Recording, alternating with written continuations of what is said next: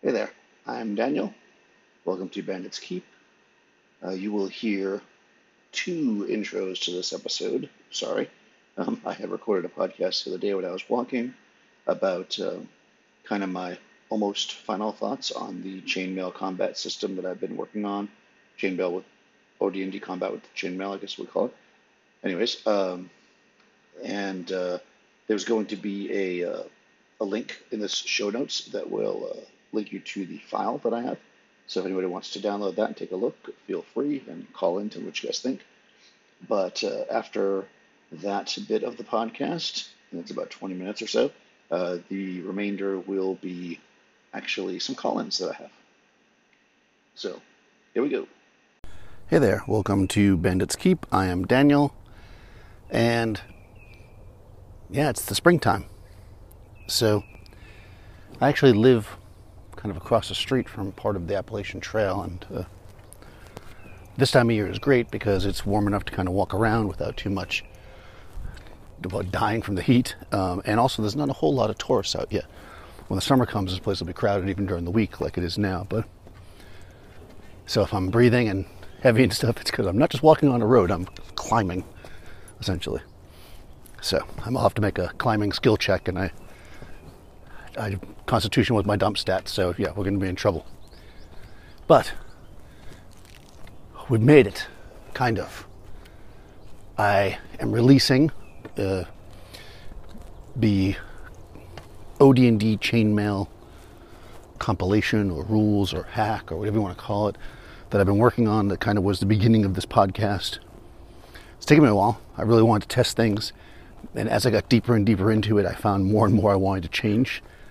I guess not change, but answer questions about. Because what I definitely noticed was the more you hack something, the more you mess around with it, the more you need to mess around with it. You know, it's like anything. It's like you change one rule, and then all of a sudden it's like, well, but how does that affect this? And it just keeps going on and on. I think that's in and of itself is a subject that could be discussed, but I'm going to kind of talk a little bit today about kind of the experience with chainmail, what I think of it, and I'm going to put a link in the show notes to the doc. It's a friend of mine is doing some art, so it's probably going to be the art-free version. I'll note which one it is, so then I'll update it. But part of the reason why I want to do that now is because if people are interested and they want to look at it, I would love to get some feedback, because I want to do an episode where I kind of, I don't know if I'll read all of it, but kind of read through it and talk about some of my design decisions and where they came from. So it'd be good to possibly have some questions before I even do that. Otherwise, of course, I'll take them after. But one thing that this has made me realize is I definitely like this process of designing and changing and manipulating the game, which is kind of funny because I always saw myself, or in recent years, saw myself as liking games that had the most simple of rules. Things like Into the Odd, or those kind of games where very, very simple mechanic, not a lot of rules, kind of just make it up as you go along, really go with the flow kind of games. And to go into what Jason talked about, or is going to talk about more, I guess, in the Nerds RPG Variety Cast, this is crunchy. And not only is it crunchy, I think it's also might be considered rules heavy, because there's a lot of stuff going on and a lot of stuff that you kind of need to reference. And each combat, sometimes each move in the combat, definitely requires looking things up, thinking about it, strategizing, which is kind of the opposite of how I generally like to run games. I'm much more of the, and I've probably said this before, as me being a player, is I love to do things that aren't in the rules. I like to just see what my character's doing and let the GM figure it out. So that's one reason why I favor lighter games, is because that's probably easier for the GM to do and also possible. You know, I hate hitting walls in game systems where it's like, oh, well, you can't actually do that because that's a skill that you don't have, or that's a class ability of this thing, or, you know, your library check is too low, you didn't pass your spot hidden, you know, those kind of things. So I tend to be against that, but for some reason, this chainmail system really appeals to me. And then I think I may have said this before, but I think the reason why is because I don't mind having combat be its own thing. So I know that certain games like Dungeon World, for instance, which I have, but I have not read all the ways through, some of the concepts in it, which I guess is the Apocalypse system, so maybe that's where it comes from, is that combat shouldn't break the immersion. You hear this a lot in games, immersion, right? So I'm immersed in the game and I'm immersed in being my character, and then when it comes to combat, all of a sudden it's like, oh, hold on, we have to roll dice, we have to do this, it's different, I can't just role play, right? And this does happen. I mean, people that are great role players that you know, when they're talking to NPCs, they get into deep dialogues and they talk about their character and stuff. And then when they go into combat, all of a sudden they just say, I hit them with my sword. Because it feels different, right? The combat feels like it's a different game. And I think that we struggle sometimes as players and game masters to make it not feel that way. But what I'm finding, or what I see with this combat system in Chainmail is there's no way to not make it that way. It is literally a different game, completely. And in some ways, that's liberating. Because I can play OD&D, which is incredibly rules light, no skills. Most of your ability scores don't really do anything. There's not rules for much. You know, you got to kind of basically wing it and mix up as you go along. Oh boy, okay, I'm just going to start breathing heavy now because let's start climbing over rocks here. But essentially, you know, you're making things up as you go along, and players are describing what they want to do. You know, there's no thief, which I know is a whole other subject. You know, so it's like you want to find traps, you want to do this, you want to do that. You just got to describe it. You know, tell me what you're doing with your 10-foot pole. You know, how are you searching for this? How are you going to disarm this trap when you see it? You know, that's very OD&D, right? But then you get into combat, and that all stops. Even with the alternative combat system, or alternate combat system, I guess it's called, it's still a different game, right? It all changes. So instead of trying to keep it close to the original game, why not just make it a different game? Why not just completely have it separate from the rest of the game? Why not just make it its own system? That's kind of what I'm thinking. I think that's actually freeing in a way, as I said. So hold on a second. Gonna sneeze. I had to sneeze there. So I lost my train of thought. Wow, this lake is beautiful. So it's like I guess it's a pond technically. It's so quiet. He's kind of standing out here in the woods. And what's funny about this is that, I mean, I can't see it because it's like basically a cliff face in the way, but my house is probably like, I don't know, 100 yards away. But I feel like I'm in the middle of nowhere, except when you occasionally hear a car go by, of course. It's just so quiet out here. You know, this makes me think about, just to sidetrack myself, whenever I'm out here walking these things, I think about travel and D&D and all the stuff that people carry with them and how they do it. And I'm walking down these narrow trails that are set up for people to walk down. I'm thinking to myself, yeah, you are not moving through the woods really quickly. You know, when people complain about speeds and stuff, that's an entire other subject. But anyways, I guess my point is that, and I guess this is a discussion if people want to talk about it, is the idea of each part of the game being its own thing. So I just, from Jason, did an unboxing, which inspired me to buy it. So I bought this Conan Tower of the Elephant game, which maybe I'll do like, I don't think I've ever done a review before, but maybe I'll do a bit of a review. And what's interesting about it is you've got this little rule book, and it tells you how you kind of do, you know, how each game turn works, and you basically, you know, you roll the dice, and you do this, then you do that. But then in, I don't know, maybe a third of the scenes, it has a whole different set of rules. It basically is, well, they're not completely different, but it's basically like, okay, hold on, in this section, we're going to do it differently. This is how this works. And in a way, it's great. Well, I mean, the first time I ran through it, I was like, oh, something else I have to know. But eventually, you know, once I got through the game, about halfway through, where I had used different types of rules, it made me realize that if I was always doing the same rule that was in the first scene, it probably would be boring. And I do find sometimes that RPGs can be very boring if they're always the same thing. if everything you do is roll a d20, try to get over 15, or roll a percentile to be your skill check, I think it just becomes boring. And the more I play, what I end up doing, the solution to that for me has been to do less dice rolling and just, do more role play and go into simpler systems. But I wonder if these mini games are not also a solution, and maybe an additional solution, I guess. The idea that I can have a game that's really light, but then when people want to do certain things, they basically, that we just break it out and we switch games. And we'll see how it works out. I guess I'll talk about it here, but I'm going to do another. I won't consider it a playtest anymore because the system's done, but I'm going to run a short campaign, we'll call it. It's probably going to be like 4 or 5 sessions in OD&D. And the module itself has the characters traveling for somewhere around 20 or so days, and less or more depending on decisions they make, and to get to basically where the adventure site is. And it's a great setup, I think. The idea is that nobody goes to this place because it's in the middle of nowhere, right? So, but I thought, well, how am I going to do this, right?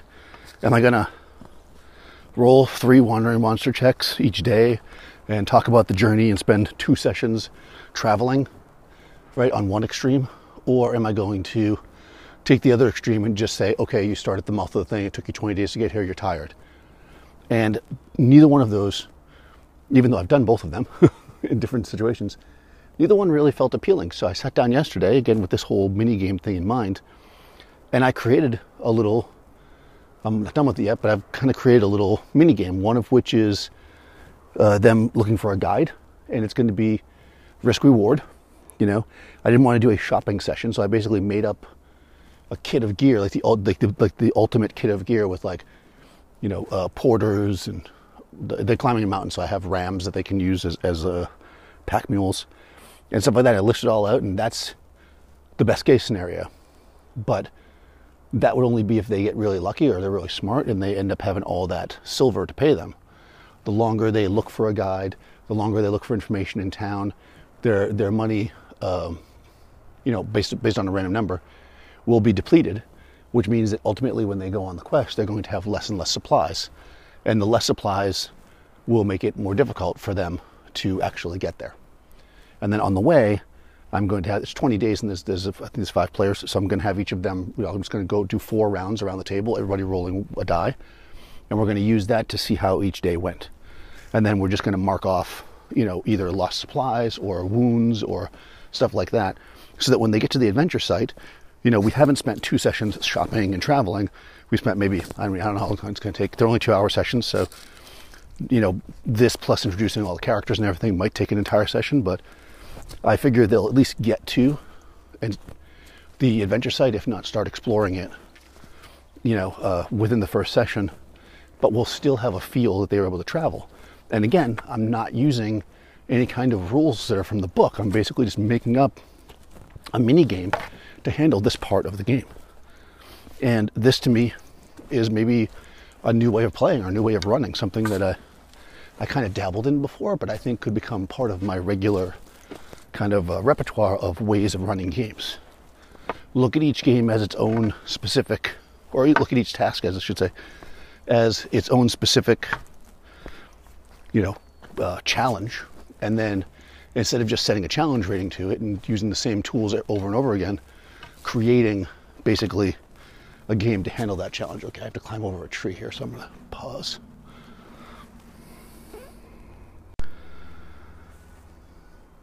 Okay, I guess I got to cut that down.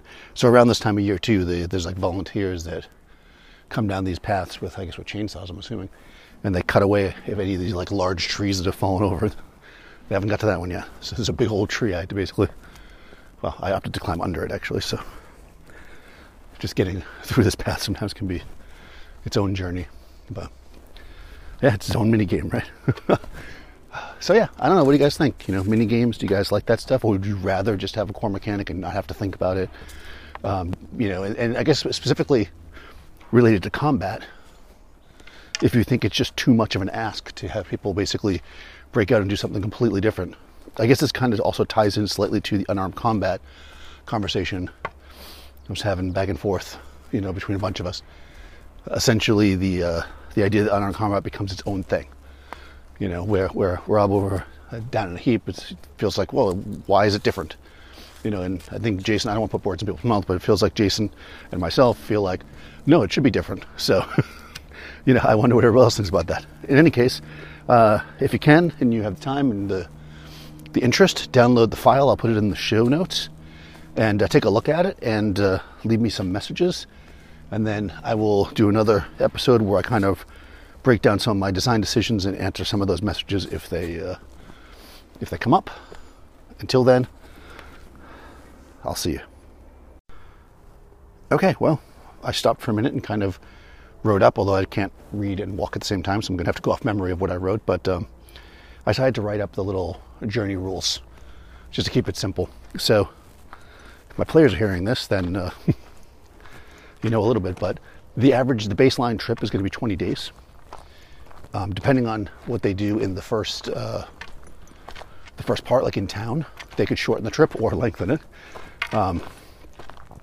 And once we get on the road, what I'm going to do is I'm going to break it down into turns. So let's just assume that it stayed 20. There's 5 players, so I'm going to essentially do 4 turns of action. The first turn, everybody rolls a d6, and I tally up the number of 1s. If nobody gets a 1, then basically boring, it's clean. It's the result they want, even though it's the least interesting, right? Because they're just going to keep moving forward. If they get 1-1, it's going to be a snowstorm or something like that, ice, sleet, bad terrain, however I want to dictate it. And basically what's going to happen is it's going to add 1 or 2 days to the journey. So even though they just moved forward 5 days, they might actually move back, in a sense. If 3 of them get 6s, then there's going to be some kind of a loss of gear. The way I wrote it is like a sinkhole opens up or a crevasse and they lose gear. I made a little chart of what they might lose. It could be some rations. It could be some of their combustibles, because where they're traveling, they have to carry their own wood and stuff. And of course, if they run out, it's going to be a problem. The next result after that is actually a wandering monster type encounter. I'm going to use a displacer beast, but it's going to be like a modified displacer beast that's white, because then it's in a snow environment. And although a black displacer beast against the white would be pretty cool, I don't know. I was just thinking about displacer beasts, and they're pretty cool. I read that short story that apparently was the inspiration for it, although it's very different in the short story, but the look of it anyways. But anyways, that's totally a side thing. And if that happens, then they'll have a combat, obviously, because it's going to be a wild animal, so it'll probably be a combat. They're not going to have probably a chance to talk to it, unfortunately. But, whatever. And if 5 of them, that was 4, right? If all 5 of them get, that was 3. If 4 of them get 1s, which is nearly the worst possible thing, right?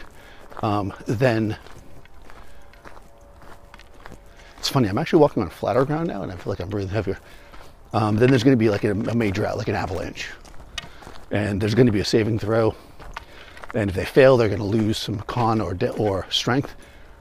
And if any of the porters that they have with them fail, they're going to die essentially by falling, being sucked up in the avalanche. And if that happens, then the pieces will also lose gear.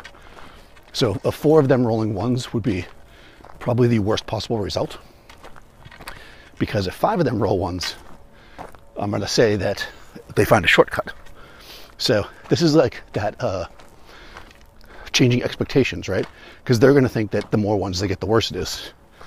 But if they actually get the maximum number of 1s, which is incredibly unlikely, but if they do, then they will actually find a shortcut and cut 1d6 days off the journey. So I like to do stuff like that, little hidden Easter eggs in my charts. And that's just how I'm going to run it. And I would imagine that unless they hit the combat, that whole thing will probably take 15 minutes, at the most. Then I'll get into the actual module, which has some, like when you get close to the tomb that they're finding, there's like a map and and stuff to do or whatever. That of course, obviously, I'll cut to that at that point. So yeah, that's my plan. So,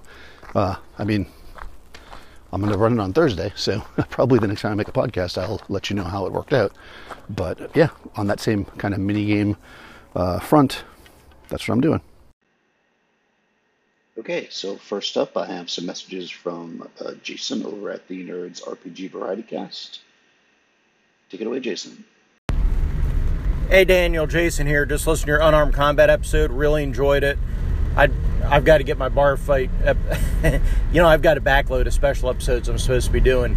Analyzing definitions, the bar fight, time travel one with safer fantasy crafting. But anyway, it's funny because one of Rob's objections, if I remember right, is that he didn't like the idea that a higher level character, like a fighter, could get jumped by multiple low level characters and taken down. Even though, like you say, it fits the fiction, I think he didn't want that. He didn't want a group of goblins be able to jump on his fighters and take them down, which, they should be able to. But I'm interested to hear Rob's call-ins on this. I'm going to leave you another call. Thank you for pointing out the second edition system. I apologize for any background noise. I'm in the car in the rain. I had never played, well, that's not true. I played second edition twice, both times last year, but I never played it back in the day. I got out of this stuff. Well, I never played second edition back in the day. So I wasn't aware of their unarmed combat rules, but that's interesting. I'll definitely look at that when I do my bar fight episode. But I really like the speed and simplicity of the roll a number d6s equal to your level system that you talked about. I wonder if, to compensate for classes, we don't have them roll a number of hit die equal to their level. So that way your wizards are rolling d4s, or I'm sorry, your magic users are rolling d4s, but your fighters are rolling d8s, right? And I guess maybe you modify it. You'd have to look at it. I mean, the cleric is a fighting priest, so I'm fine with them rolling d6s. I guess, if you're playing a system where a thief has d4 hit points, maybe you let the thieves roll d6. Maybe only the magic user and illusionist roll a d4. I don't know. You'd have to think about that. Maybe you tweak. I'm not a fan of thief anyway, but maybe you tweak him to roll a d6, with the idea that they're a thug anyway. Although, criminals are cowardly lots, as Batman has proven. So maybe thieves get to roll d6 when they jump somebody unexpectedly. That first round, the thief gets a d6, and then they get d4 after that, since, criminals are a cowardly lot. Yeah, I like that. I think maybe we'll go that way. Hey, Daniel, Jason here. Thank you for reading those rules out. I look forward to downloading a copy when I get home and going back over them. I am very interested in them. I do wonder about adjusting them for the hit points, but no, very interesting. I hope you do talk about more combat systems, like you mentioned. I'd be very interested in hearing that.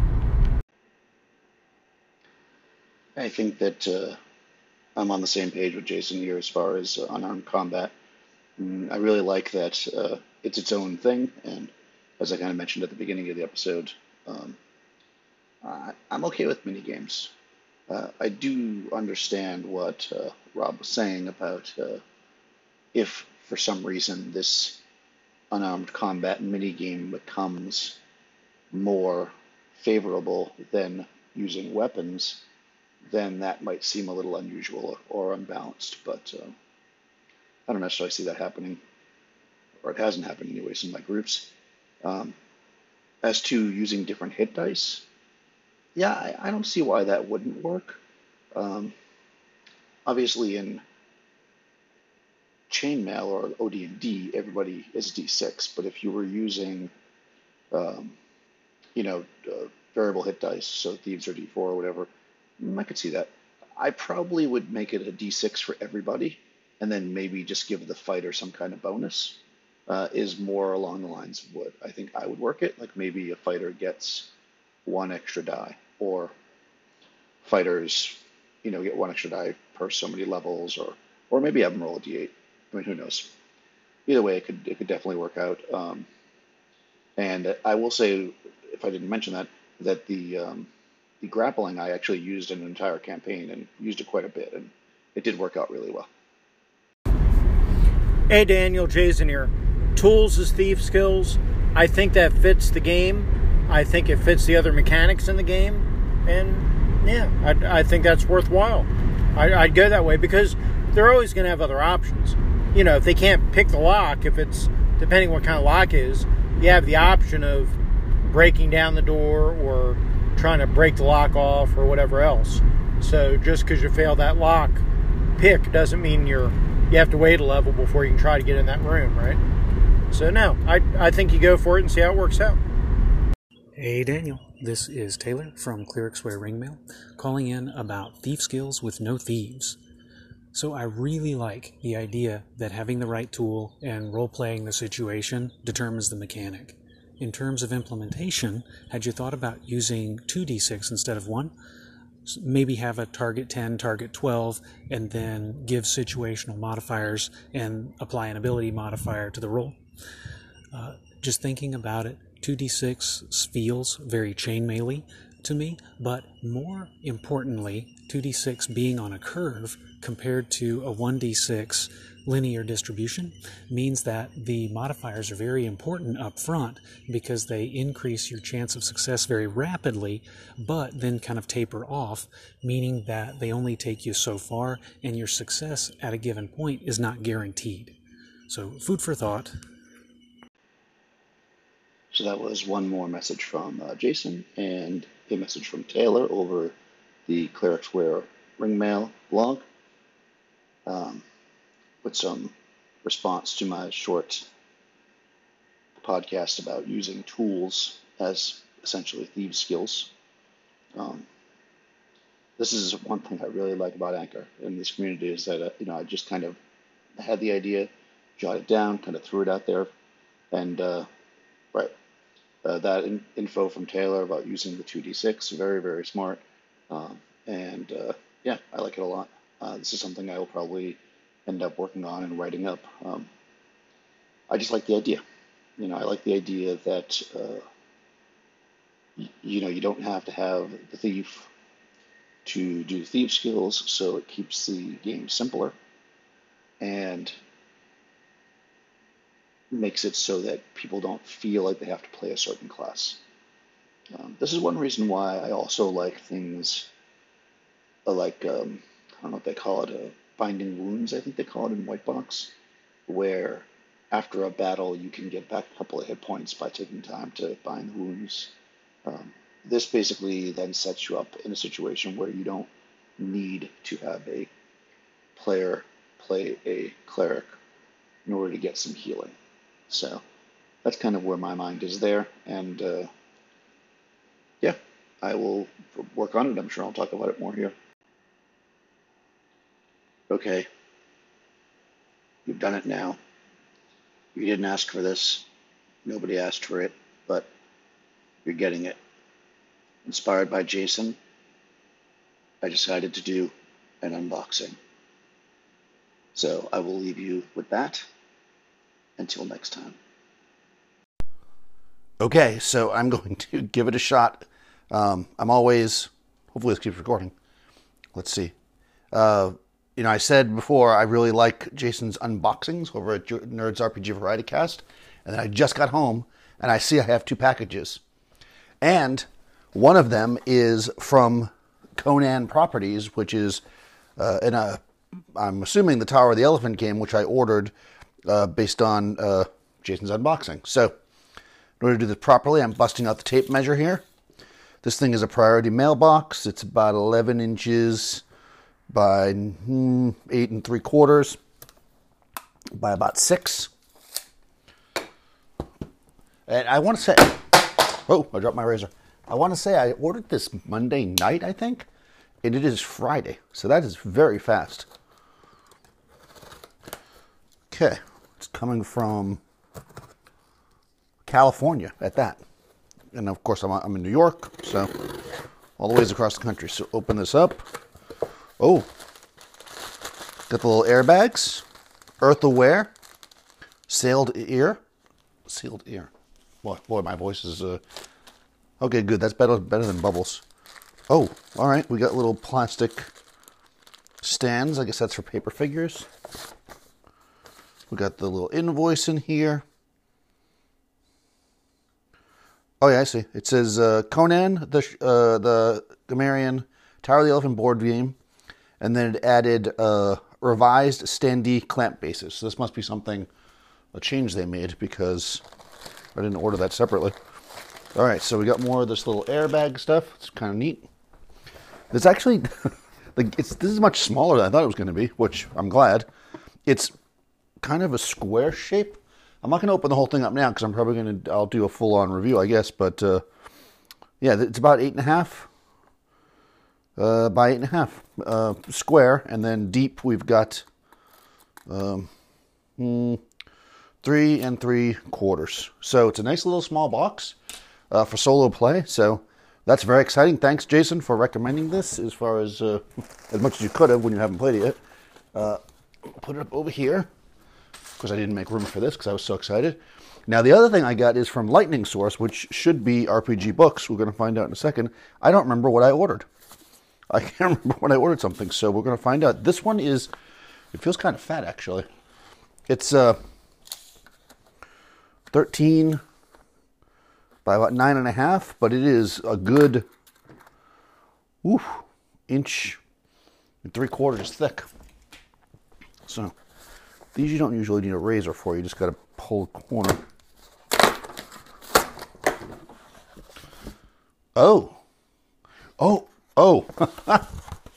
Okay. Leopard Women of Venus. So this was a Kickstarter that I did a while back. It's a DCC supplement where it's based on the artwork of okay, I'm tired. I can't think of the guy's name right now. Fletcher Hanks. So this was it's like a sci-fi, kind of goofy, silly sci-fi supplement for DCC. Looks like I got 2 copies for some reason. I must have put it in my box twice, so I got 2. So that's always good. So the book itself is color front, color back. Looks like it's black and white inside. I got the PDF for this a while ago, so I've already kind of seen it. It's pretty cool. So hopefully I'll be able to play some of this soon. So yeah, I'm not sure what episode this will be part of, but that was my first and maybe my only ever unboxing inspired by Jason. And yeah,